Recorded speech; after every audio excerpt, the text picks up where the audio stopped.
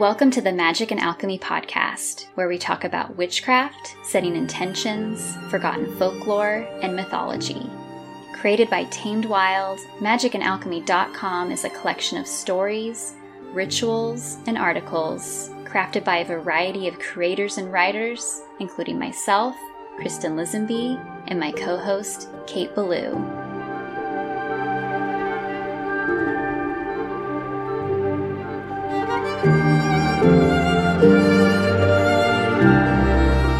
Hello, everyone, and welcome back to the Magic and Alchemy podcast. I'm Kate Ballou. And I'm Kristen Lisenby. Happy Beltane! Yes, happy Beltane to you as well, and to all of our listeners throughout the witch web. Definitely, and I'm excited to talk more about that in a moment, but I have to ask first, what are we reading these days? I'm so happy you asked because I just finished a book called Shapeshifters, A History by John Kachuba, and I'm obsessed with it. I didn't know a book like this existed, but it talks about an array of shapeshifters as they appear in folklore and mythology.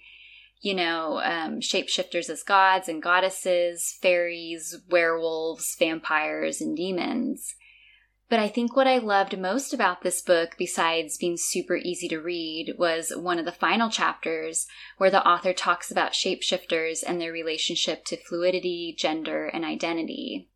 And then I just started reading Maiden, Mother, Crone by Claire Hamilton, which is also excellent. What about you?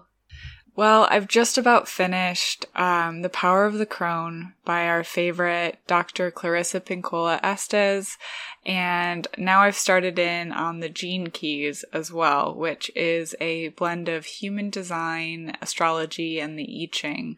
So we're definitely going to have to talk about that later. Yes, I've been hearing so much about Gene Keys lately, so please report back. I definitely will. So, of course, today we'll be talking all things Beltane, the other world, maypoles, and lore. Shall we dive in? Let's do it.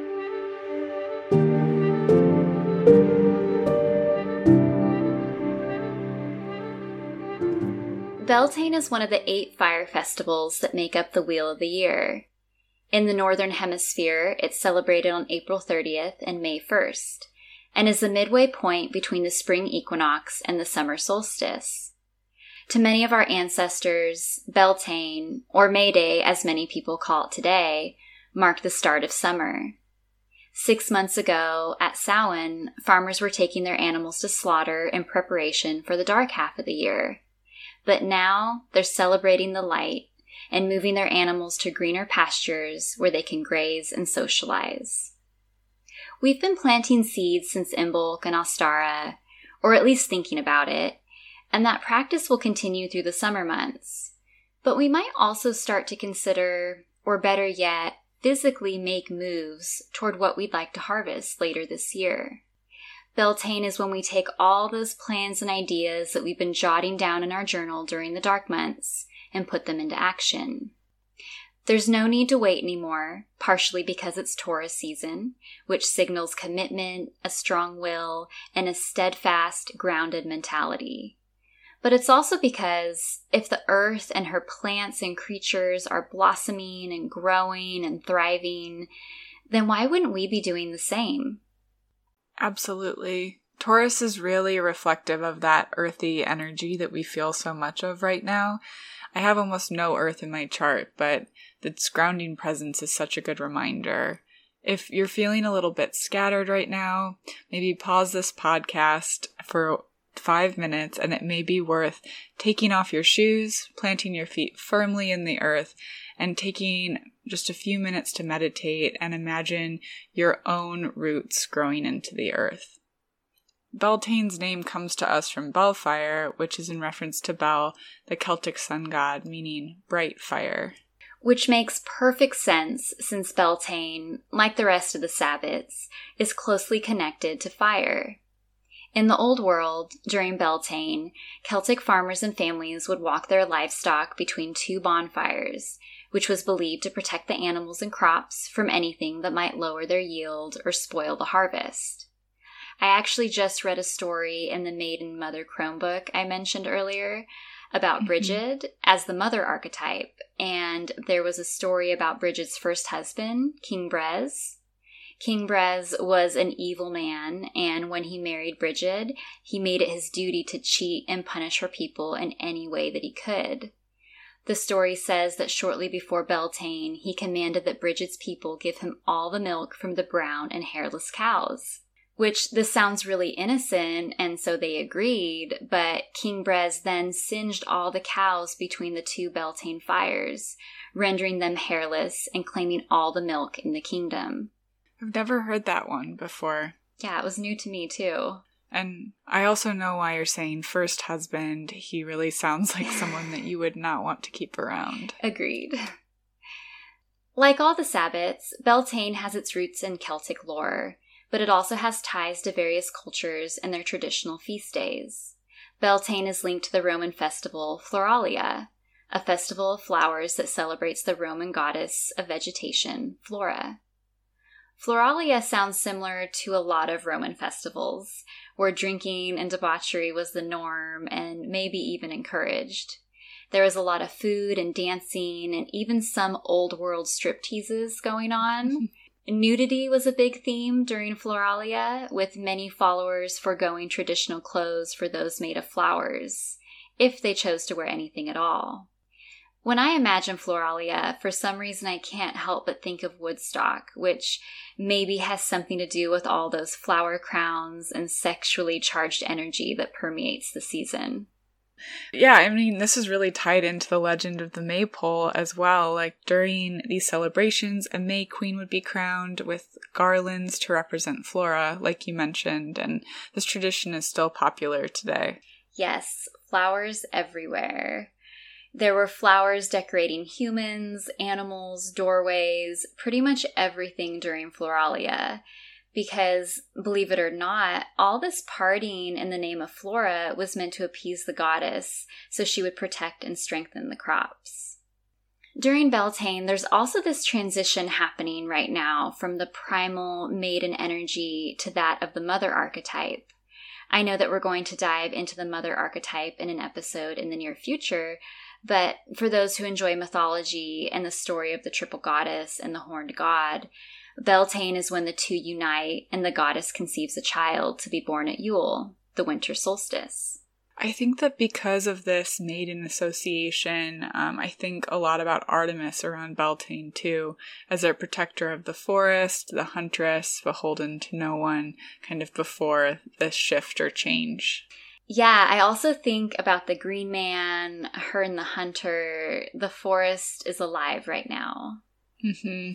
And this also brings me to my favorite, the Fae folk, who I think a lot about during Beltane, and maybe that's partially because I'm always kind of thinking about the Fae, but especially with this link between flowers, gardens, the goddess, I can't help but think about tree magic as especially potent during this time.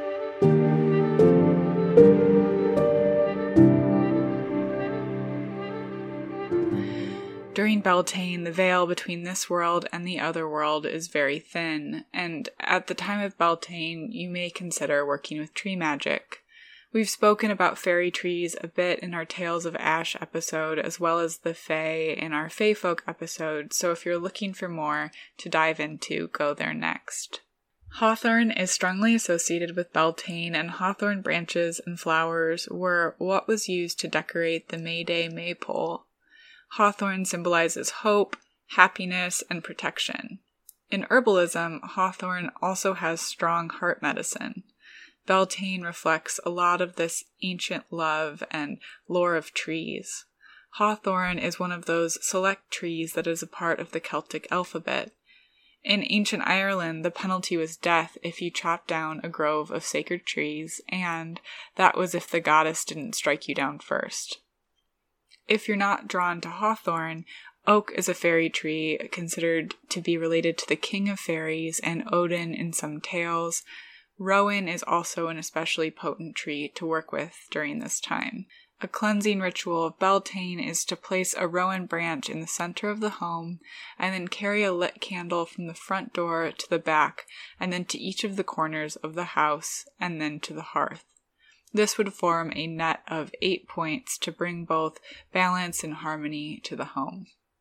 During this time, you may also keep your eyes attentive for fairy rings. Fairy rings of mushrooms are a clue that the fae folk have been nearby, and you can also look for sacred groves of trees, especially ones that contain oak, ash, and hawthorn together. Thank you, as always, Kate, for all these fae folk tips. I love them. I also really love reading about the rituals and superstitions surrounding Sabbats, so I wanted to share a few that I found during my research. The Beltane fire, which was called a need fire, was considered sacred. It was made purely by friction, which, if anyone's ever tried to make a fire, we know this not to be an easy task. According to a book called Beltane, Rituals, Recipes, and Lore for May Day, in Scotland, the friction was created with help from a square frame of green wood featuring an axle down the middle, and lots of manpower. This contraption was usually so large that it took several people working in teams to get the fire to start. And supposedly, if any of the people trying to light the need fire were guilty of murder or heinous crimes, there would be no spark. And in the off chance that the fire did light, the magical properties would be diminished. Because, like I mentioned, the fire was sacred. In Wales, even the gathering of the wood for the fire was part of the ritual. Supposedly, 9 men would head out into the woods to collect branches from 9 different types of trees, but not before they emptied their pockets of any metal, be it coins or keys. I'm not sure what the lack of carrying metal has to do with the fire, but I saw this detail mentioned in a few sources.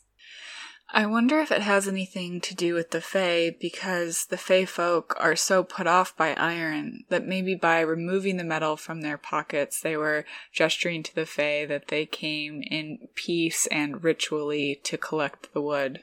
I really like that theory, and it crossed my mind too, but when I was reading about the fae and Beltane, I came across so many stories referencing people being rather unwelcoming to the fae around this time. I saw one that said that on the Isle of Man, people would burn the shrubbery and bushes throughout their property in order to banish any fairies and witches hiding amongst the greenery. I always see so much conflicting information between embracing and warding off magic, like lore around planting certain plants near doorways to ward off evil, but in reality, if you planted those plants near your house, you'd probably be more likely to attract witchy folks. Yes, I agree. So again, we see Beltane's connection to fire, but not in the same sense as the sacred need fire. Since the need fire was magical and believed to offer protection, people actually wanted the smoke to pour over them. They did this with themselves and their animals. Some people even saved the ashes and would sprinkle them over ailing plants or mix the ash into the soil. Beyond fire, Beltane and the element of water have quite a few connections as well. I know, Kate, that we talked a few episodes ago about flower essences, so it made me think of you when I read that on Beltane morning, all of the dew resting atop flowers was believed to be extra magical, sort of like a super potent love potion or glamour, capable of making the wearer more attractive. It said that someone seeking love might be found rolling in the dew during the early morning hours of Beltane, which is an image I sort of love. People would also visit wells or holy springs and leave coins for the water and well spirits. It's said that the first bucket of water from a well on Beltane is imbued with powerful healing properties. This kind of reminds me of Lady's Mantle. Are you familiar? No, do tell. So Lady's Mantle collects dew in its leaves, sort of in that very like Land Before Time movie way. And you can kind of kneel down actually and sip the dew off of the plant. And Lady's Mantle has been used in rituals by alchemists and in spell work for centuries. So if you have some Lady's Mantle nearby, listening to a plant like her could just be a perfect Beltane ritual. I'll be adding Lady's Mantle to my seed list. Beltane is also considered the wedding of the great god and goddess, and so hand fastings and weddings have been hugely popular on Beltane. The tradition of hand fasting is a betrothal for a year and a day, after which the couple can elect to stay together or part ways. Hands are usually tied together in a figure 8 ceremonially with red thread, and later are untied in the ceremony. Tying the hands together symbolizes that they have come together, and the untying meaning that they remain together of their own volition and will. Another common Beltane tradition is jumping the broomstick. Traditionally, if people could not afford a church ceremony or didn't want one, they would be accepted as a married couple in the community if the couple jumped over a broom, the broom then symbolizing a threshold. I've always loved the hand fasting ritual. My husband and I did our own version of hand fasting when we got married. And watching the officiant, who was a good friend of mine, tie our hands together is one of those moments that I'll always remember. So, Kate, I know that depending on where we live in this great big world, these Sabbats don't always line up with our weather and the essence of the moment. So I'm curious what Beltane looks like to you. Does it feel like the start of summer for you? Does it correlate with the seasons in New York? What do you do to celebrate this day in a way that feels authentic to your life? That's a great question. Last year, I spent it in northern Michigan, and we had a fire. The 2 years before that, we had poetry performances for the Poetry Society of New York, and that was a lot of fun and very witchy.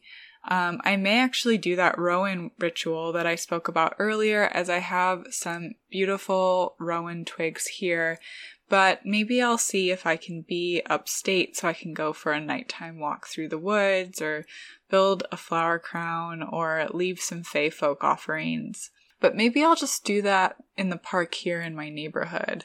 I have been meaning to connect more to the earth spirits of Brooklyn, but what about you? Any plans? Let's see. There's definitely going to be some gardening. Since the moon's waning and we're just a few days past the full moon, I'm thinking more of a focus on root crops, maybe checking in with my roots as well and connecting with family and friends back home. There's also an old aquifer that sits just a ways behind my house at the base of the mountain. I'm not sure what purpose it serves now other than being a really cool part of the local history, but it has a reputation of housing miracle water. And now that I know more about Beltane's connection to water and the spirits that reside in wells and springs, I think a visit is in order this Beltane. I can't wait to hear about it. Blessed Beltane, beautiful listeners. Thank you so much for joining us today on Magic and Alchemy, a podcast from Tamed Wild. Again, we're Kate Ballou and Kristen Lisenby. You can find us online at K8Ballou and at East and Alchemy. Send us all of your questions, comments, or just say hello via email at podcast@tamedwild.com. You can view all the amazing offerings from Tamed Wild on their Instagram at Tamed Wild or on the blog magicandalchemy.com. Join us for next week's episode where we talk illustration, magic, and motherhood with artist Caitlin Barone. Just a reminder that magic and alchemy are always available to those who know where to look for it. So mote it be or something better. Until next time.